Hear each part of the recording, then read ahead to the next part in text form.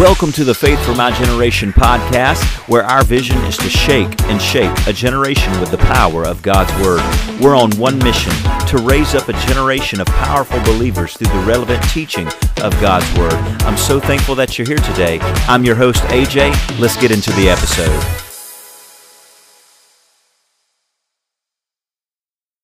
All right. Well, hey, great. Let's get on into it. We are in the book of Ephesians. Maestro says, you quote a book that has a talking donkey in it. That's like one of the lower level things of miraculous in the Bible. You should keep reading. There's even more great things in there. All right, Ephesians chapter 5, starting at verse 22, we are talking today, marriage, God's way, wives, husbands, Christ, and the church. Verse 22 of Ephesians chapter 5 states this: Wives, submit to your own husbands as to the Lord. For the husband is head of the wife, as also Christ is head of the church, and he is the Savior of the body. Therefore, just as the church is subject to Christ, so let the wives be to their own husbands in everything. Verse 25, Husbands, love your wives, just as Christ also loved the church and gave himself for her, that he might sanctify and cleanse her with the washing of the water by the word. Verse 27, that he might present her to himself a glorious church, not having spot or wrinkle or any such thing, that she should be holy and without blemish. So husbands ought to love their own wives as their own bodies. He who loves his wife loves himself. Verse 29, For no one ever hated his own flesh, but nourishes and cherishes it, just as the Lord does the church. For we are members of his body, for of his flesh and of his bones. Verse 31, For this reason a man shall leave his father and mother, and be joined to his wife, and the two shall become one flesh. This is a great mystery, but I speak concerning Christ and the church. Nevertheless, let each one of you in particular so love his own wife as himself, and let the wife see that she respect her husband. So those are verses 22 through 33 that we see concerning marriage, God's way, wives, husbands, Christ, and the church. Now, I already know that we're going to get some interesting opinions concerning this. But the reality is, if we want to know how marriage is to operate, if we want to do marriage the right way, if we want to receive the blessing on our marriage, and if you're a single person that's watching, it's good for you to understand what marriage is, how God defines it, what are the parameters of a healthy, loving, caring marriage, so that you know what to look for in a future spouse. But who better to get marriage advice from? I was saying this before we had to restart everything. Sorry about that. But who better to get marriage advice from than the one who created marriage itself? The truths that we read and study in these passages, they're not out of date. They're not archaic. Some people will say, and I know especially, over here on the TikTok chat, comment section, it'll probably get a little lively. I can't believe you would say that. Misogynistic, bigoted, blah, blah, blah, blah, blah.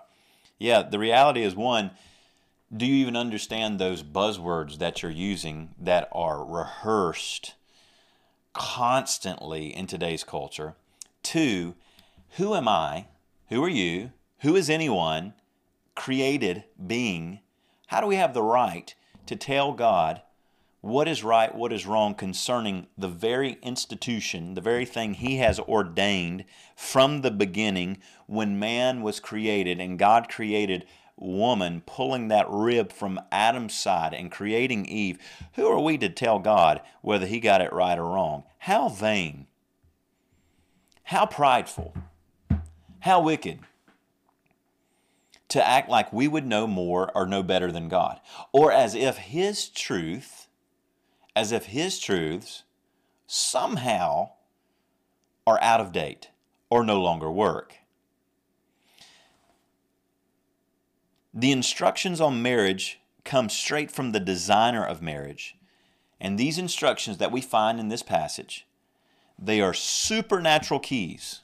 And I mean that in the fullest extent.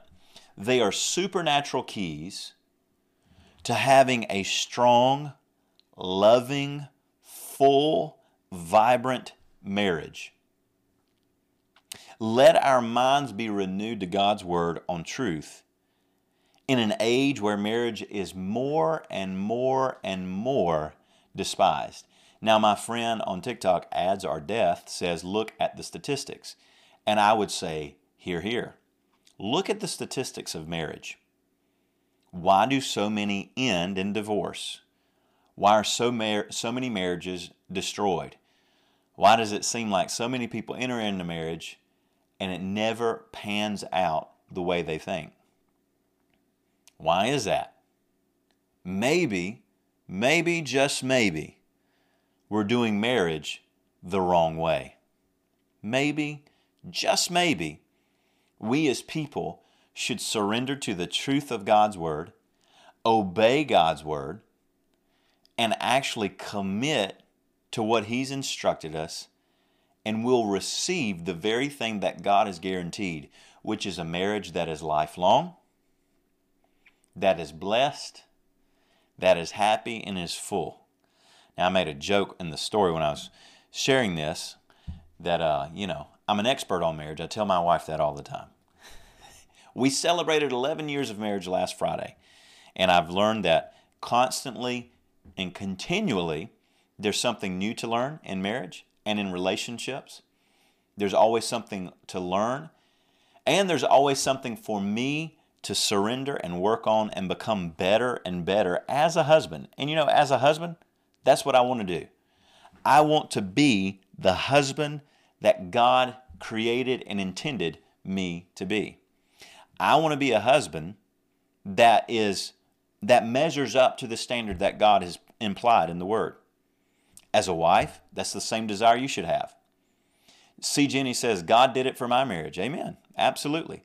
Anytime we put God's Word into practice, I like to say this, the Word works if you'll work the Word. The Word works if you'll work the Word. If you'll simply obey the Word of God, which is faith, you simply put the Word of God into action and obey the Word of God, it'll work in your life every single time. Kevin Kennedy said, I wouldn't be married if not for Christ. Amen. Absolutely. Absolutely. God loves to bless marriages, but we have to put our marriage in a place for it to be blessed. Now, with that being said, we're going to go through, and this isn't an end-all be-all teaching on marriage by any means, but it gives us a brief overview of what's going on in these particular verses. And this could end up being a part 2 type message, I'm not sure, or teaching. But we're going to look at specifically what is required of wives and what is required of husbands.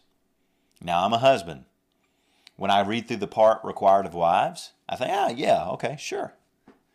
And then when I read the part required of husbands, I think, whew, mercy, help me, Lord. And I'm sure it's the same for my wife or wives when they hear the instruction. Okay, Lord, I need your help in that. And then the husbands, amen, amen. But nonetheless, we can see, and again, this is not just for people who are married. If you're single and you desire to be married, Psalm 68 says that the Lord puts the solitary, the single, places them into families. So you desire to be married one day? Listen up. Get your ears open. All right, so let's start working through this verse by verse. Ephesians 5, verse 22. Wives, submit to your own husbands as to the Lord. Now, right there, we hit a problem. We hit a speed bump. We hit a bump in the road. Submit. Ooh, we don't like that word, do we? Oof. Generally speaking, we don't like that word. Now, that's not the first time we hear this word in chapter 5 of Ephesians. If you go one verse before, verse 21, submitting to one another in the fear of God. And actually, if you kind of zoom out in the book of Ephesians, this last portion of the book of Ephesians, you will see that verse 21 of Ephesians 5 is like the standard. Submit to one another, brothers and sisters in Christ, submit to one another in the fear of God. Submit to one another in the fear of God. Then you hit marriage. There's submission in marriage. Then, verses 1 through 4 in chapter 6, children and parents. Then, verses 5 through 9, masters and servants. So then you see three areas of life where submission, godly submission, is required. Where godly submission is required. So verse 21 gives us the standard. Submit to one another in the fear of God. The first implication we see is verse 22. Wives, submit to your own husbands. Now, submission does not imply inferiority. Let me read this to you. This is a statement that's very, very well written. William MacDonald, the Believer's Bible Commentary, says this. Submission never implies inferiority. Now listen, the Lord Jesus is submissive to God the Father. We see that in John 5, John 12. Jesus said, I only say what I hear my Father say, I only do what I see my Father do. Jesus made that point again and again and again. I can only do what the Father commands me. So notice that. Philippians chapter 2, Jesus emptied himself as who he was as God and walked this earth as a man submitted to God. The Lord Jesus is submissive to God the Father, but in no way is he inferior to him. Jesus and God and the Holy Spirit, they are equal. They are equal in unity. They're equal. Neither is a woman inferior to man. Now look, so many people want to smear the testimony of Scripture, and they want to malign the Bible. They don't even know the Bible, and they want to say things like this. Well, you know, the Bible doesn't treat women right. That is absolute hogwash. It is, and for those that don't know what that expression means, that's ludicrous. It's a lie. Scripture teaches the inherent value of every single person. Anywhere, the Bible is preached with purity and with faith. What you see is equality of all people. Men and women are seen equal in the eyes of God. And so just because in verse 22 the wife is commanded to submit to her husband, that's interesting. Steak and Jake on TikTok says slavery is okay, right? You got to stick around because 2 weeks from now we're going to talk exactly what the Bible says about slavery. And it's not what this woke idea, the Bible promotes slavery. You can't find that in Scripture. You can't do it. And you can't do that, and you can't find in Scripture where the Bible belittles women. Can't do it. Listen to this. Neither is the woman inferior to the man. In many ways, she may be superior in devotedness, in sympathy, in diligence, and in heroic endurance. Let me tell you something. No matter what anyone says, I'll never carry a child. I'm a man. I've watched my wife give birth to my daughter, who's 3 years old, and to my son, who's 3 months old. That was a miraculous feat. It was heroic endurance to the nth degree. She did it, man. And I'm over there bawling my eyes out because I'm so thankful for her. And she did that. And think about this, in devotedness and sympathy, ladies, let's be honest, especially you wives there that are listening, you know, you have to work on your husband, right? To communicate. My wife has to do it to me. She's good in communicating. She's good in stating her mind and her heart, but she has to work on me, right? Okay, you're going to have to open up. You're going to have to talk to me, AJ. I can tell you're thinking about something, but you're not saying it, right? But wives are commanded to submit to their own husbands, continuing this statement, as to the Lord. In submitting to the authority of her husband, a wife submits to the Lord's authority. This in itself should remove any idea of reluctance or rebellious spirit. Now, verse 23, notice this. Verse 23, Ephesians 5, verse 23. For the husband is head of the wife, as also Christ is head of the church. He is the Savior of the body. Now, plainly, very simply put, I heard this from evangelist Ted Shuttlesworth Jr. He made this point. I thought it's a very good statement. He says this. He says, anything that has more than one head is a monster, right? Two-headed, three-headed cyclops, dragons. Anything that has more than one head is a monster. In organizations, in churches, in businesses, in teams, football teams, and in marriages, there has to be someone who is appointed to leadership. There has to be someone who takes on the responsibility to lead, to direct, and to govern. There has to be someone that bears that weight of responsibility. At the end of the day, as a husband, I am responsible for my marriage, for my wife, and I am responsible for my children. At the end of the day, when it's all said and done, I am responsible for my wife, I'm responsible for my children, I'm responsible for my family. And that's what we see in verse 23. The husband, by God, has been put as the head of the relationship. And people can, comment, this is so misogynistic. You know what? It doesn't work any other way. It doesn't work. It doesn't work any other way. The way God has knit together men and women, and men and women are uniquely different, right? You understand that we are equal. We are equal in our standing before Christ, but we are not equal in function. It doesn't really matter what anybody says. It doesn't. Josh on TikTok says men and women are equal in every way. No, they're not. Not in function. A man can't have a baby. My wife's had 2 children. I've had 0.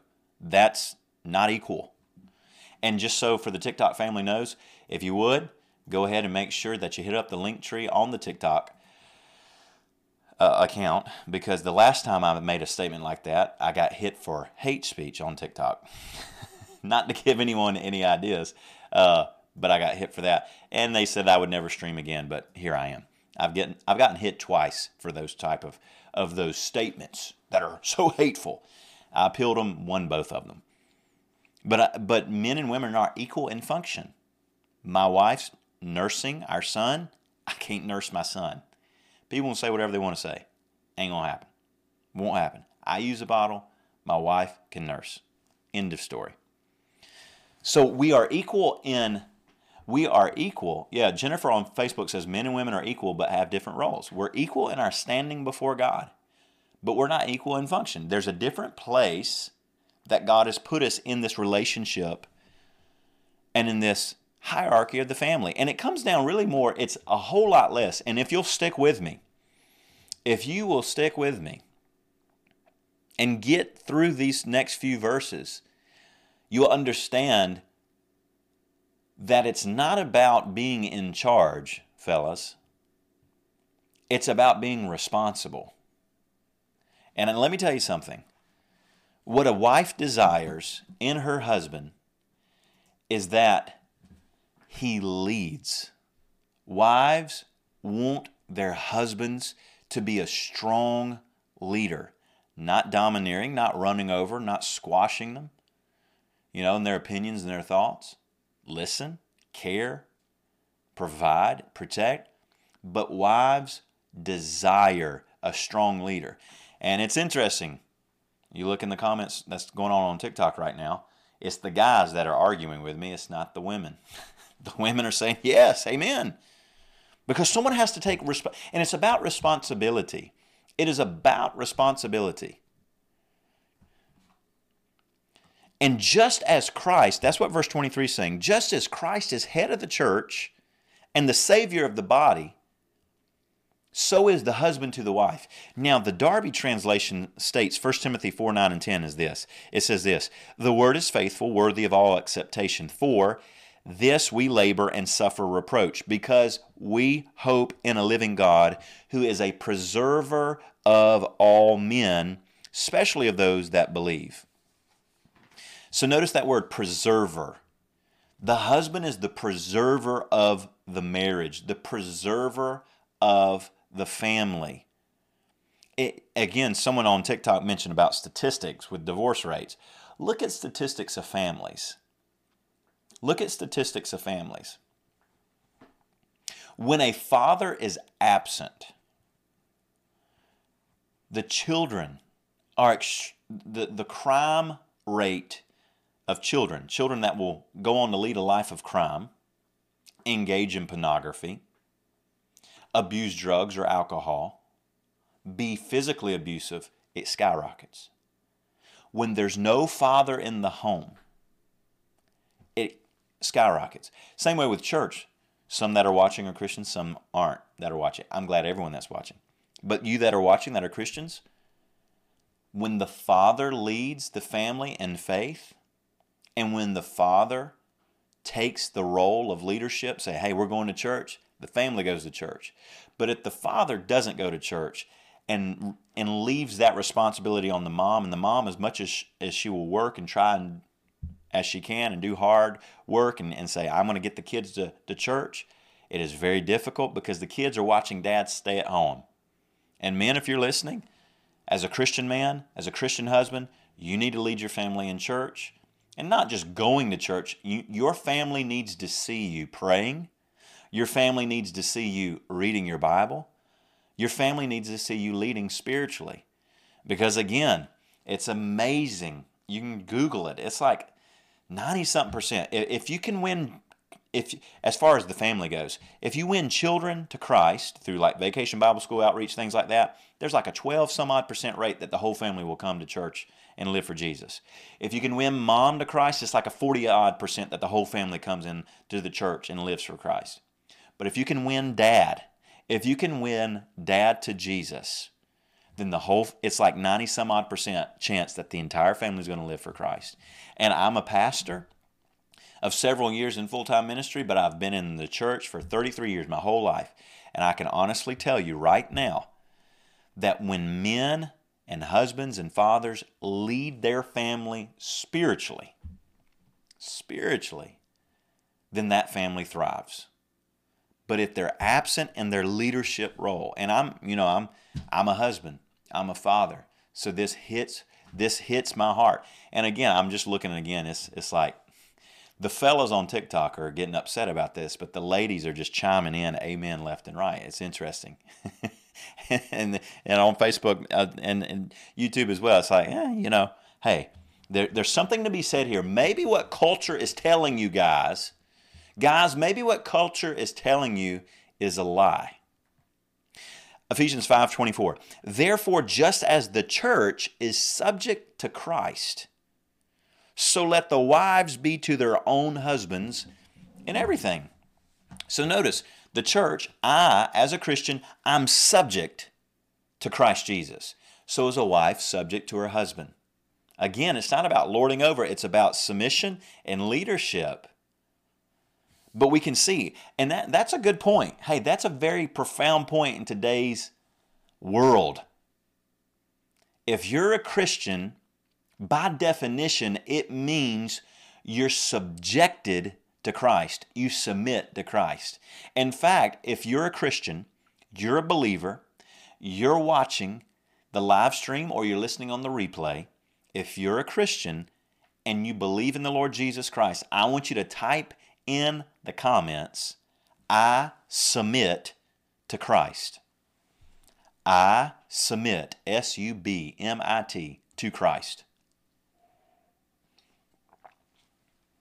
If you're listening to the replay or on the podcast, I submit to Christ. Just say it. Where you're watching and listening from. I submit to Christ. I submit to Christ. As a Christian, we are required, by definition, to submit to Christ. Now, why am I making that point real clear? Because you have some people running around the countryside. I'm a Christian, and then they'll see the instruction and command of God in His Word, and they'll say, that's not for today. And they want to rewrite this book. They want to rewrite the truths in this Word to conform to their lifestyle, to conform to their ideologies, to conform to their opinions. That's the opposite of submission. what are we supposed to do? We're supposed to submit to the instruction of God in His Word. Romans 12, verse 2, don't be conformed to this world, but be transformed by the renewing of your mind, that you may prove what is good and what is acceptable in the perfect will of God. We're supposed to submit to the teaching and instruction of God's Word and understand that what He has commanded us in His Word, it is truth, it is life, and it is right. And anytime I find something in my heart or my mind that doesn't line up or agree with God's Word, God and His Word are not wrong. I have to make that decision. If I, quote unquote, disagree or have a different idea or thought than God's Word, it ain't God that's wrong. It's me. It's me. Someone might say, well, I love Jesus. I love Jesus. But, there's things in the Bible I just don't know about. Do you love Him if you don't submit to His Word? John 14:15, if you love me, keep my commandments. John 15:10, if you keep my commandments and you will abide in my love, just as I have kept my Father's commandments and abide in His love. Verse 14 of John 15, you are my friends if you do whatever I command. So there's an instruction, there's a command from the Scripture, and I must submit to it. And just as Christ is the head, and the church submits, so the wife submits, and the husband is the head. Now obviously, and we sometimes we get these questions, but obviously, you understand, wives, in submitting to your husband, it is in things which are lawful and scriptural. If your husband's, went off the deep end and he's wanting you to do things that are ungodly, that are wicked or sinful, then you don't submit. Obviously. Your allegiance and your submission is to Christ. And Christ has said the husband's the head. But if that husband is wanting to take you down a path of destruction, of sin, of wickedness, of rebellion to God, then no, you would say the same thing that the disciples said in the book of Acts. In Acts chapter 5, verse 29, you would say the same thing in that regards. Acts 5:29.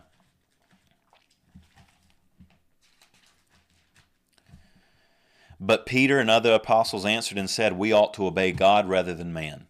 In that context, I'm going to obey God rather than man. Now, a few other things on wives, and then we're going to get to tender part for me. Instructions to husbands. Colossians 3:18, wives, submit to your own husbands as is fitting in the Lord. So there you see it, as is fitting. What's duly right, what is correct, what is proper. Again, this word submit in Colossians 3:18, the Greek word that we transliterate to the English word submit, this is what it says. The Nelson New Illustrated Bible Commentary gives us this information. It says this: the word submit is a military term meaning to arrange oneself under another. It indicates a voluntary submission, not unthinking obedience. It is clear that submission does not denigrate the one who submits. So just as in a military force, you have people in a chain of command, so is the family set up with a chain of command ordained by God, but it does not take away the value of the person who submits. It doesn't take away the value of the woman who is in submission, holy submission in her relationship. It doesn't mean she's not thinking, doesn't mean she's just whatever you say. No, it's in a voluntary submission as we both serve the Lord. Now listen to this. 1 Peter 3. I can't tell you, there's been several ladies that I know personally. They lived out verses 1 through 6. They lived out verses 1 through 6 of 1 Peter 3, and the result of it was their husband getting saved.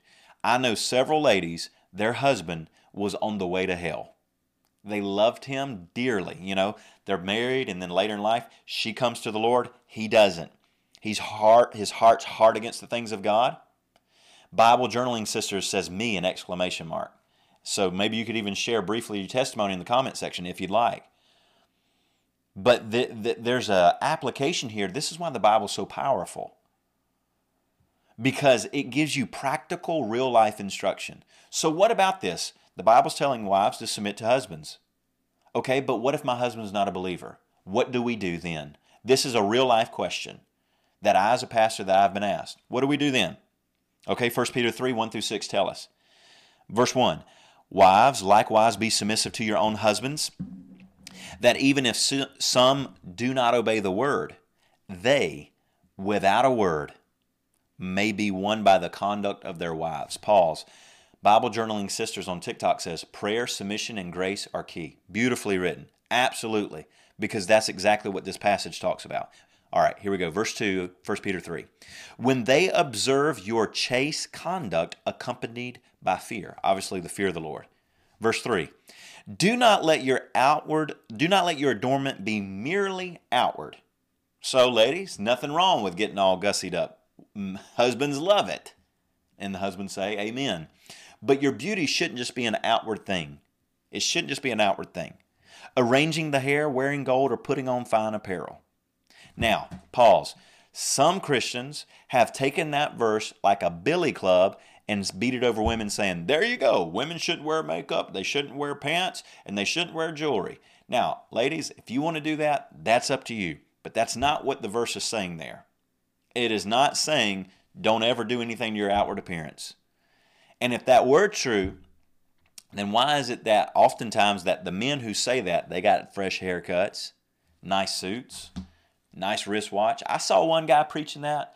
You these women don't need to be wearing makeup, need to have their dresses on, blah, blah, blah, going hard at it, clothesline preaching. Had a $15,000 Rolex on his wrist. Hey, I like Rolexes.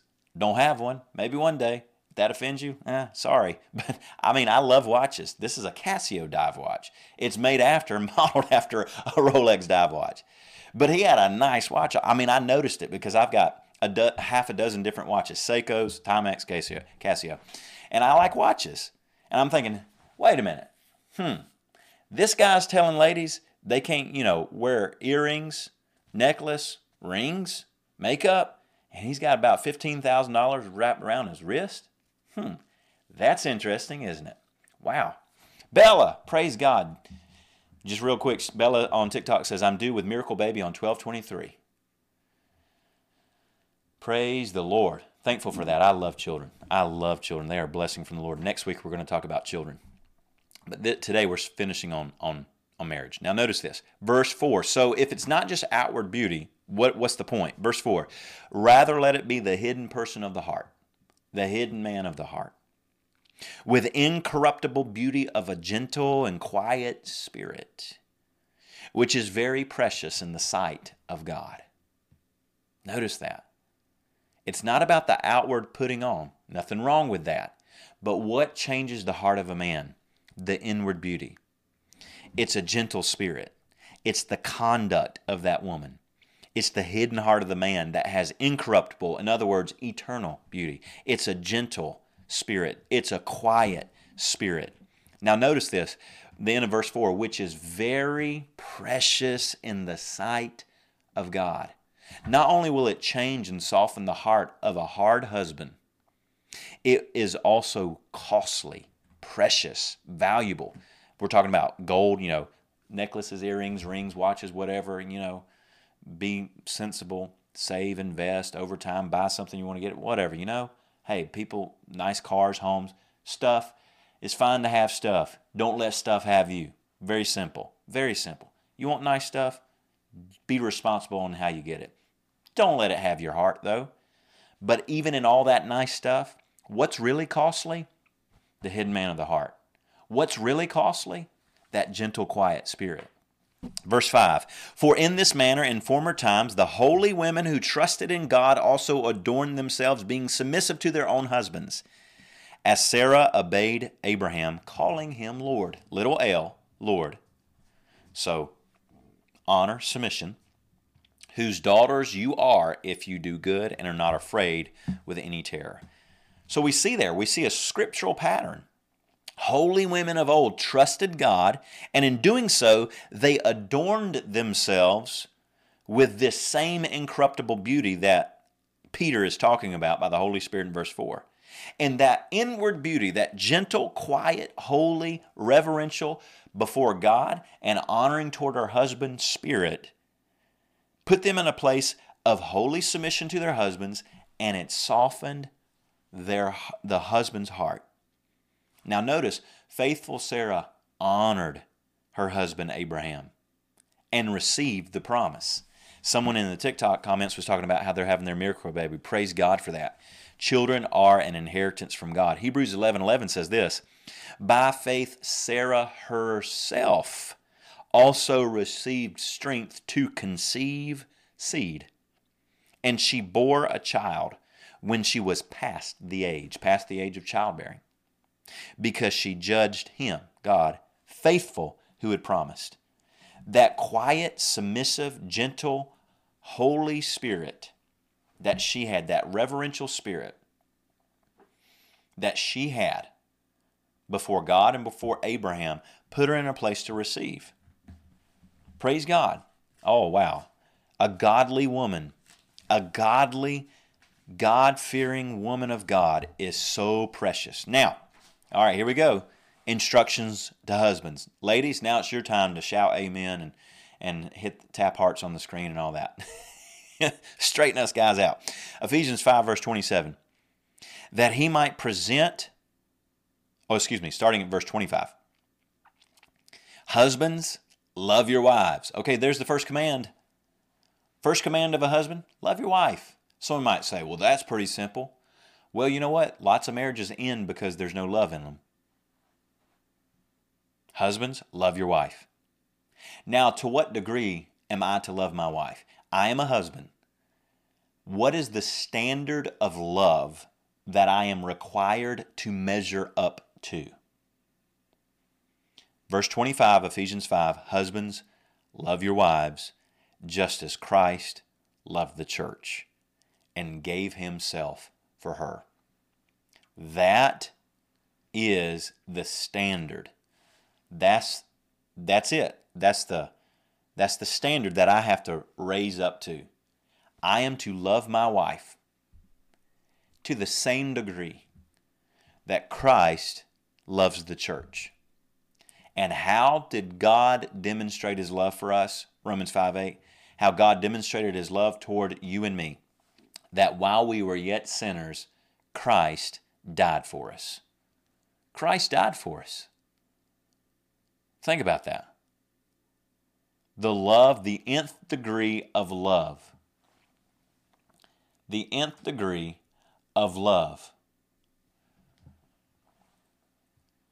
that Christ showed was he gave everything he had to give, his entire life. And that's the degree as a husband I am to love my wife. Not partially, not some, but with everything I am to love my wife. To the point that it costs me my whole life. And as a godly husband, it will. It will. It will. But in that, just as Jesus said, when a seed falls to the ground, it must first die. In other words, when you plant a seed, that outward exterior is buried in the ground and it rots and decays. And what comes out of it? Boop. A little green shoot. And then life comes. So before life can come from a seed, it must first be buried in the ground and die, decay and rot away, and then out of it comes life, as God created it to do. In the same way, as I die to myself, die to Christ, there's life empowering me from God to love my wife with everything that I am. A godly husband lays down his life for his wife. Notice this. This is so important. This verse does not emphasize the authority of the husband, though he has it. And it's ordained by God. God ordained the husband to carry an authority to lead his wife and his children, his family. But the authority is not emphasized in verse 25. It's not the God-given authority that's being emphasized. It's the love. It's the love of the husband that is being emphasized in this verse. Because it is from a loving heart. It is love for one's wife that is the foundation for the husband's authority. If a husband actually wants to truly lead his wife and his family He has to do it from a place of wholehearted, Christ-like love. It's a love that will do all, give all, and serve in all ways.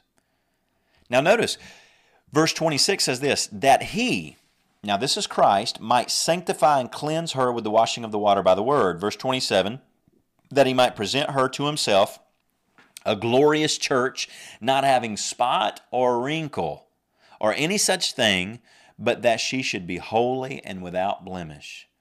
So notice, just as Christ sanctifies the church, washes the church, so the husband has a responsibility to bring his wife into a loving, growing, wonderful relationship, not just with him, but also with the Lord.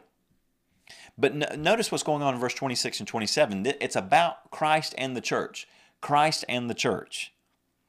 Christ sanctifies the church. Now notice, so we're in this teaching, we see wives, husbands, but we also see Christ in the church. The analogies are being made between Christ and the church and husbands and wives. And Christ sanctifies the church. So in sanctification, the church, who is the church? If you're part of the church, put an emoji hand in the comment section. Because who is the church? Every born-again believer. If you believe in the Lord Jesus Christ, you are part of the church. You're a member of the body of Christ, which makes you a part and a member of the church. So what does Christ do for the church? In sanctification, being set apart, that's what sanctification means, to be set apart. In being set apart, sanctified, the church, you and me, we are made glorious. That's what it tells us in verse 27. Christ washes us clean from sin. And how does he do it? Verse 26, we're washed by the water of the word. The water of the word, just like you get in the shower and you wash off the dirt, the grime, the oils, the sweat, the stench, whatever, you're working outside, whatever, you get yourself clean. The Word of God does the same thing. That's why it's so important for you to constantly be opening up your Bible, reading it, listening to good Bible teaching, joining in on live streams, listening to Bible teaching podcasts, being in real church, being there around other people, listening to the pastor, being in Bible studies. That's why it's so important, because that word, the Word of God's coming in your heart, through your ears, through your eyes, and it's washing you clean. It's washing you clean. And in doing so, Christ is able to present himself a glorious church. Now it says this, verse 27, not having spot or wrinkle or any such thing, that she should be holy and without blemish. So the church is to be without spot and wrinkle, holy and without blemish. Now here's the imagery that you need to have in your mind. And ladies, you ladies that are married, you can think back on the day that you were married. Ladies that are engaged to be married, you're already making plans, I'm certain, for the big day of marriage. But there's that day that comes where a single woman prepares herself to be married to her husband. And now, naturally speaking, a bride will do many things to get ready. Emotionally, she'll do many things to get ready. Spiritually, she should do things to get ready, right? Be right with the Lord and strong in relationship with God. First and foremost, you got to have your relationship right with God so that your relationship with your husband will be good and strong. But you can think about, there's so many things, I'm thinking about my wife, so many things that she had to do, she wanted to do in preparation for the day of marriage on November 3rd of 2012 when she and I got hitched, when we got married 11 years ago. 11 years and 6 days ago. There were many things she did to prepare herself. And just naturally, the hair, the dress, right? Why is it, maybe not everyone does this, but my wife, she had a wedding dress. She's only wore that dress for one occasion, for when we got married. Wedding portraits and all this type of things that we were blessed to be able to do, different things. It is no different for the believer. It's no different for the believer. You and I, we are being prepared right now before we're presented to Christ. We're not supposed to be, it's not like, if I can just get to heaven, then I'll be without spot and blemish. Then I'll be without spot and wrinkle. No, right now. Now, today is the day of preparation. We're being prepared now for our meeting Christ. I wrote this. In sanctification, the church is made glorious. The church is clean and without spot or wrinkle. Spot implies stains of sin, and wrinkle implies sickness or decrepitude in the body. The glorious church is holy, pure, and full of life and vigor. The preparation, cleansing, washing, and purifying of the church and its members is to be done in this life, not the next. The entire point is to be prepared for the coming of Christ, who will receive his church. We're not to wait to get to heaven to be washed. We're being washed right now. We're not to wait till we get to heaven to be set apart and sanctified. We're set apart and being sanctified right now. Someone might say, well, do you believe in instant sanctification when you're saved or progressive? To which I would reply, both. At the point you believe on Jesus, you're set apart wholly unto God. Then you live a life where you're constantly, continually being separated and set apart wholly unto God. Because it's right now we're being prepared to meet Christ. All right, as we continue on, verse 28. So husbands ought to love their own wives as their own bodies. He who loves his wife loves himself. For no one ever hated his own flesh, but nourishes and cherishes it, just as the Lord does the church.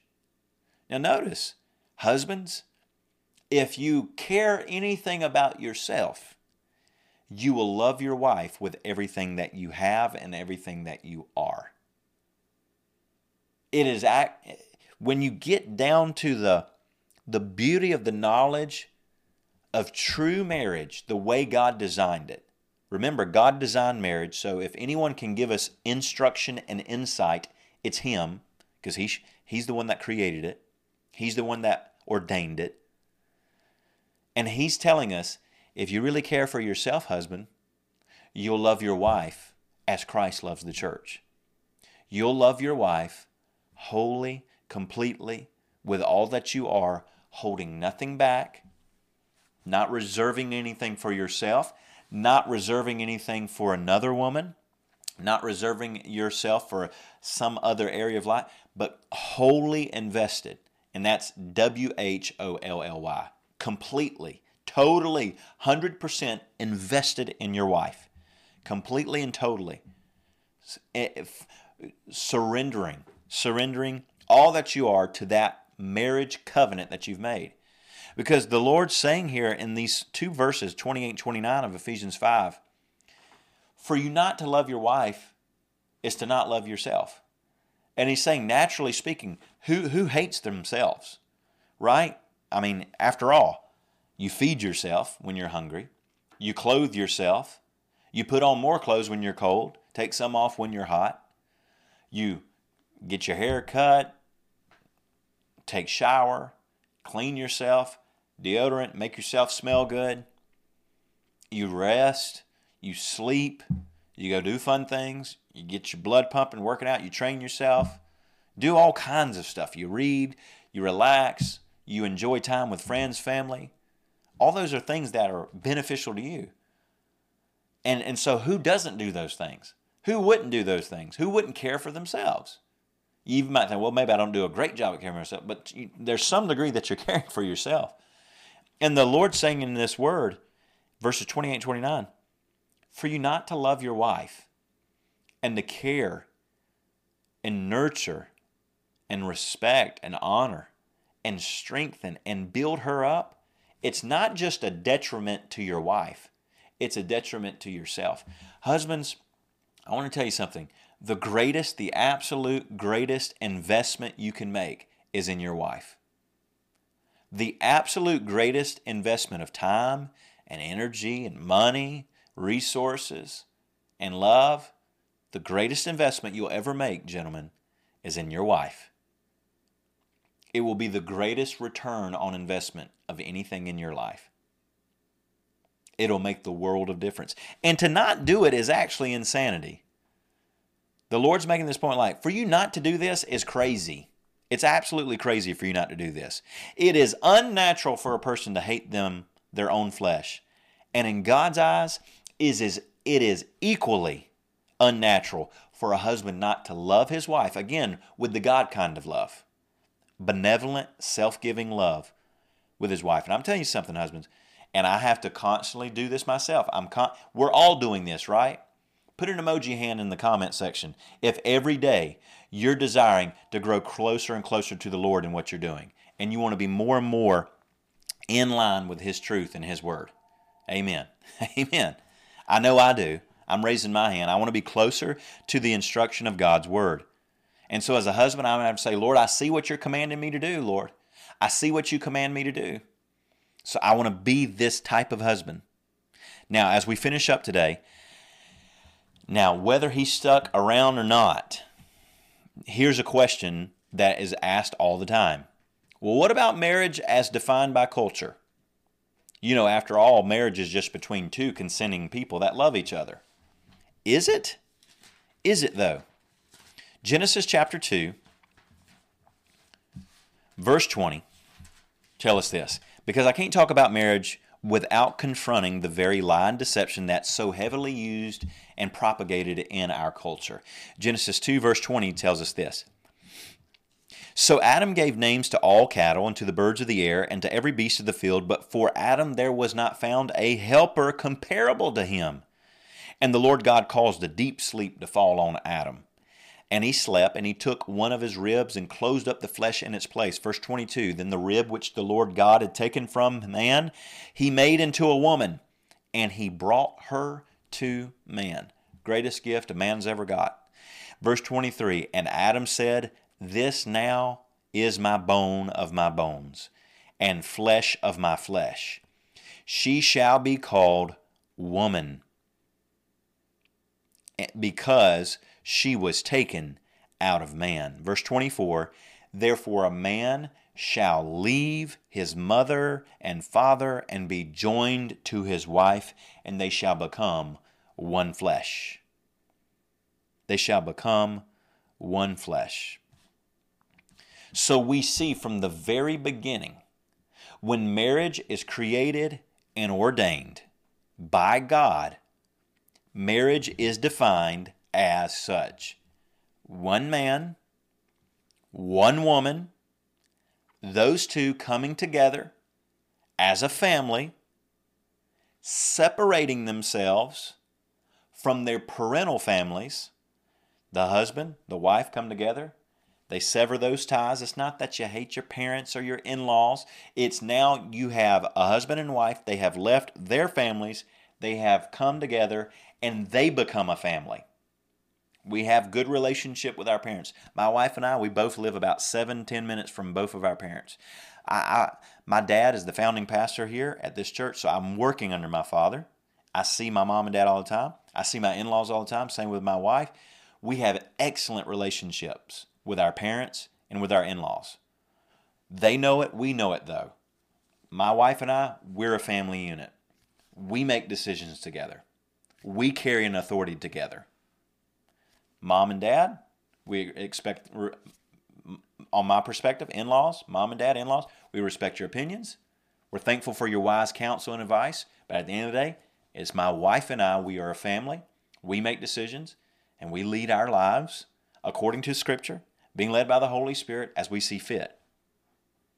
And there's a creation of new family. So notice that. What is marriage? One man, one woman, leaving their parents, leaving their families, becoming a new family.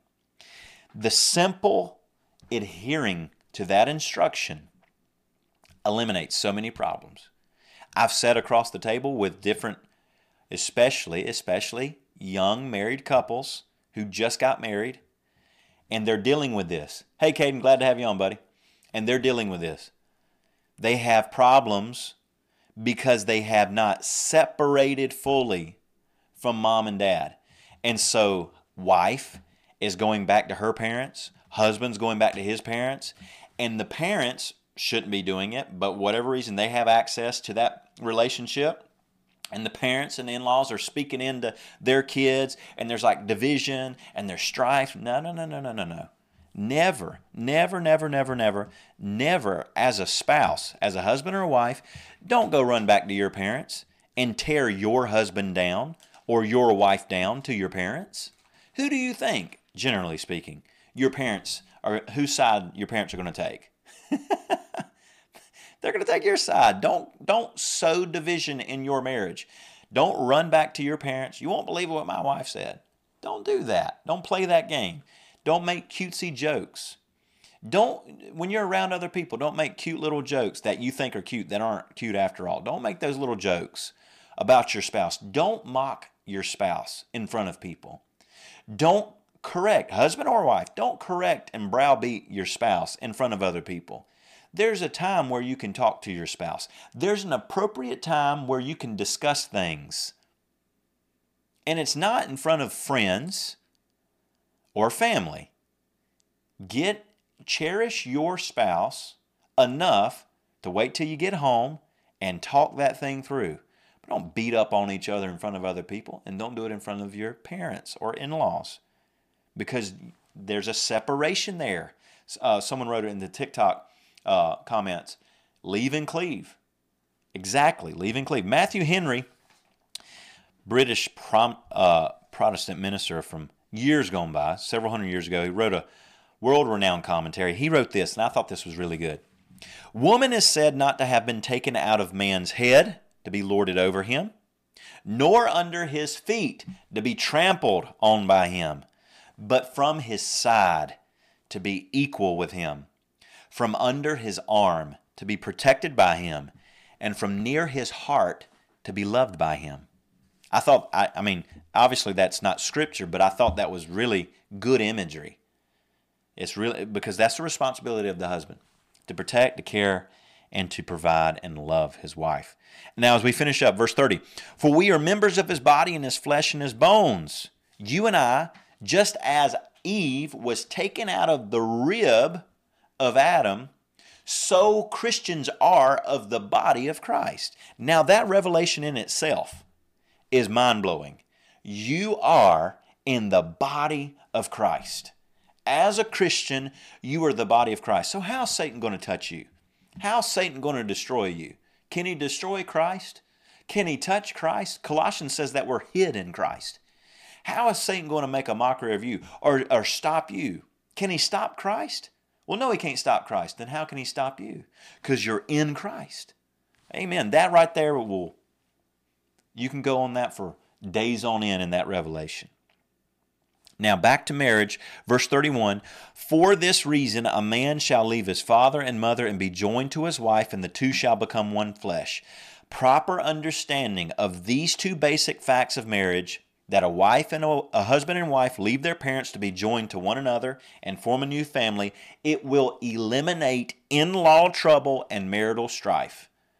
Husband, wife, when you surrender to the fact that you and your wife, as a husband, wife, you and your husband, you are equal, you are partners, you're covenanted together, you're joined together. It's not you and your wife and your parents. It's not your wife and you and her and the in-laws. It's you and your wife, it's you and your husband, depending on whether you're the husband or wife that's listening. It's you and your spouse. You're locked in arms together. You're working together. You're striving together. You might as well pull in the same direction. It's just like two ox that have yokes on them. That's why the Bible tells us don't be unequally yoked with unbelievers. Because you don't want to be yoked up, connected with someone that's pulling this way and you need to go that way. Yoke yourself up and submit and surrender to one another. Ephesians 5:21, submitting to one another in the fear of God, and say, we're a team. Whatever we got to do to work it out, let's work it out, because we're going to pull together. Now, someone said, what about a husband and husband? Excellent point.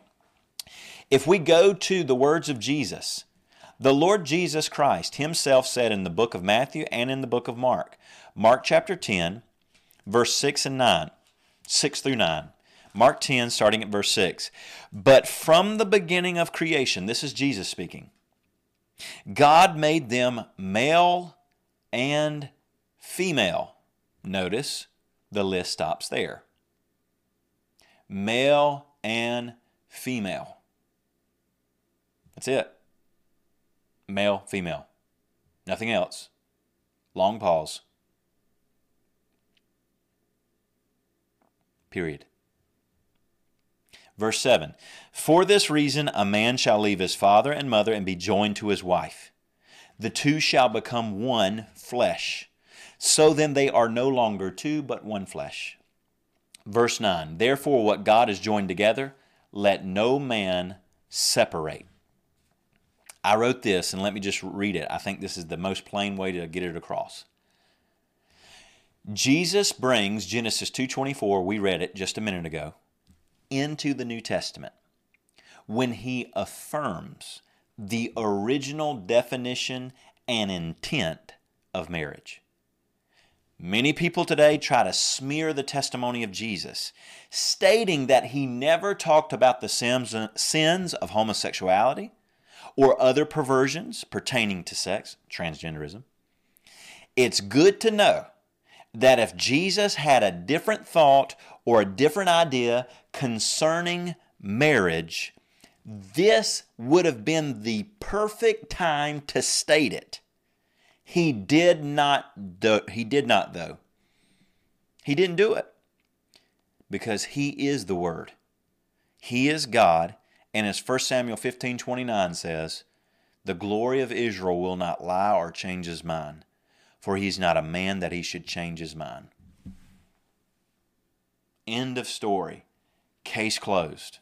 Now, there's people, they can decide to do whatever they want to do.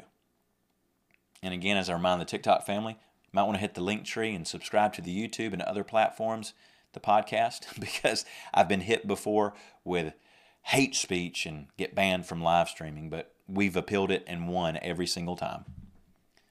Simply reading the Bible. Now, you can say whatever you want to say. You can believe whatever you want to believe.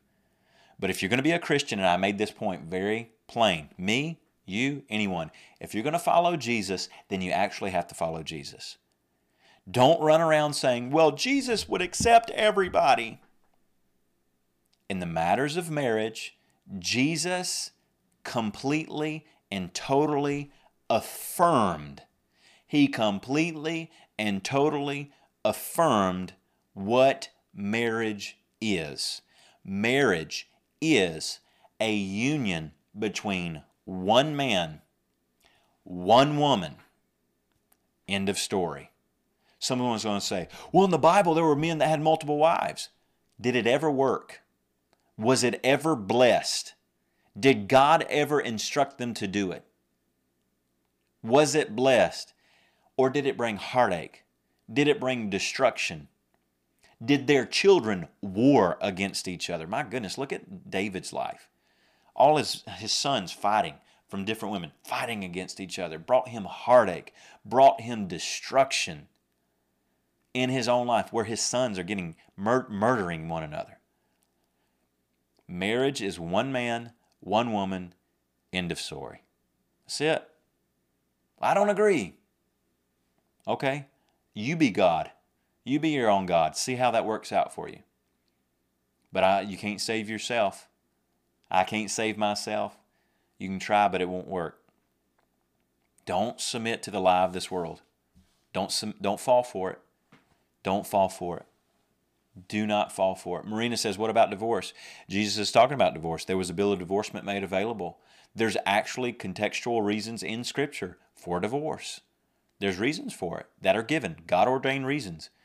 Your husband, because of infidelity, and you can make the argument for other reasons. Adultery, infidelity, or the husband foregoing his responsibility to take care of his wife, deserting her. It's very simple. All right, let's finish up. Ephesians 5:32. So far, still on all the platforms. Haven't got hit yet. Ephesians 5, verse 32. As we finish up this passage, make sure you subscribe, like, share, all that jazz. We're going to be on next Thursday as we talk about children and parents. Guess what? Every single one of us, either or at the same time both, a child or a parent. Every person on the planet is a child. And some of us have become parents. So you don't want to miss next week. NKS on TikTok says, this is your faith. Do not push it on others. We all get to choose our beliefs. You are correct. You do get to choose your belief. One leads to eternal life. The others lead to eternal damnation. Don't fall for it. I love you too much to not tell you the truth. Ephesians 5:32. This is a great mystery, but I speak concerning Christ and the church. Paul's making the point. Again, I just said a few minutes ago, if you just were to work through the analogy over and over and over that I am one with Christ. As a husband and wife are one, so I, as a Christian, am one with Christ. Mind-blowing. Absolutely mind-blowing. You just can go down that path. I'm one with Christ. I've been brought into the body of Christ. He's the head, Ephesians 1. I am the body. Whew. Marvelous. Verse 33, we made the whole passage. I was surprised we did. Nevertheless, let each one of you in particular so love his own wife as himself, and let the wife see that she respects her husband. In summary, on this passage of Scripture, and what a beautiful passage it is, husbands, love your wife, and wives, respect your husbands. Hey, as we're finishing up today, I'm going to cue this up to be able to drop this in the chat. But as we're finishing up today, if you're watching and you're listening and you think, you know what, I want that kind of relationship, one that is strong, one that will last the test of time, one that brings me joy, one that brings me happiness. There's one way we enter into that, and it's by way of salvation. And I want to encourage you, I beg of you, if you're watching and you're listening, and you've never put your faith in the Lord Jesus Christ, you've never came to a point and place in your life where you confessed Jesus, Lord of your life, today is the day. The Bible says today is the day of salvation. Now is the appointed time. Today is the day of salvation. If you've never put your faith in the Lord Jesus Christ, don't delay. The Bible tells us that all have sinned and fallen short of the glory of God. Every single one of us know it. We've all sinned. We've all fallen short. The Bible tells us that the payment, the paycheck for the work of sin is death, eternal death, separation from God for all eternity in a real place called hell that we all deserve by our nature and by our actions. But the Bible also tells us, and this is the good news, that God so loved the world that He gave His only begotten Son, that whoever would believe on Him should not perish but have everlasting life. The Bible tells us that the gift of God is eternal life in Christ Jesus. The Bible tells us that when you believe in your heart that Jesus is the risen Son of God and confess with your mouth that Jesus is Lord, you shall be saved. For whoever calls upon the name of the Lord shall be saved. If you've never done that, or at some point in time you did, but you know you've walked away, you've grown cold, and you want to make things right with God, I encourage you, I beg of you, I implore you right now, pray this prayer with me. Say, Father, in Jesus' name, I repent of my sins. I ask for forgiveness. Wash me clean. I believe Jesus died on my cross for my sins. He was buried in my grave. And I also believe He's risen from the dead. And with the same life that He has made alive, you're making me alive. For I confess Jesus is Lord. Jesus is my Lord. I'll live for you all the days of my life with your help, by your power.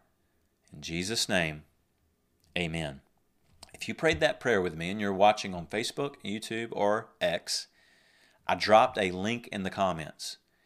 Click on the link, fill out the form. I'll happily send you for free a study guide that will help you become a strong disciple of Christ.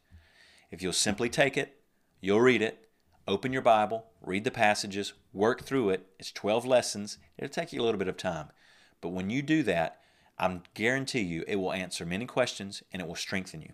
TikTok family, click on the link in the bio, and the link tree in the bio. It's the first tab that says, I just got saved. Tap on it, fill out the form. I'll do the same for you.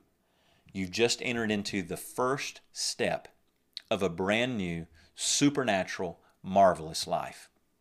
Salvation is the door. Jesus said, I am the door. and all must enter in by me.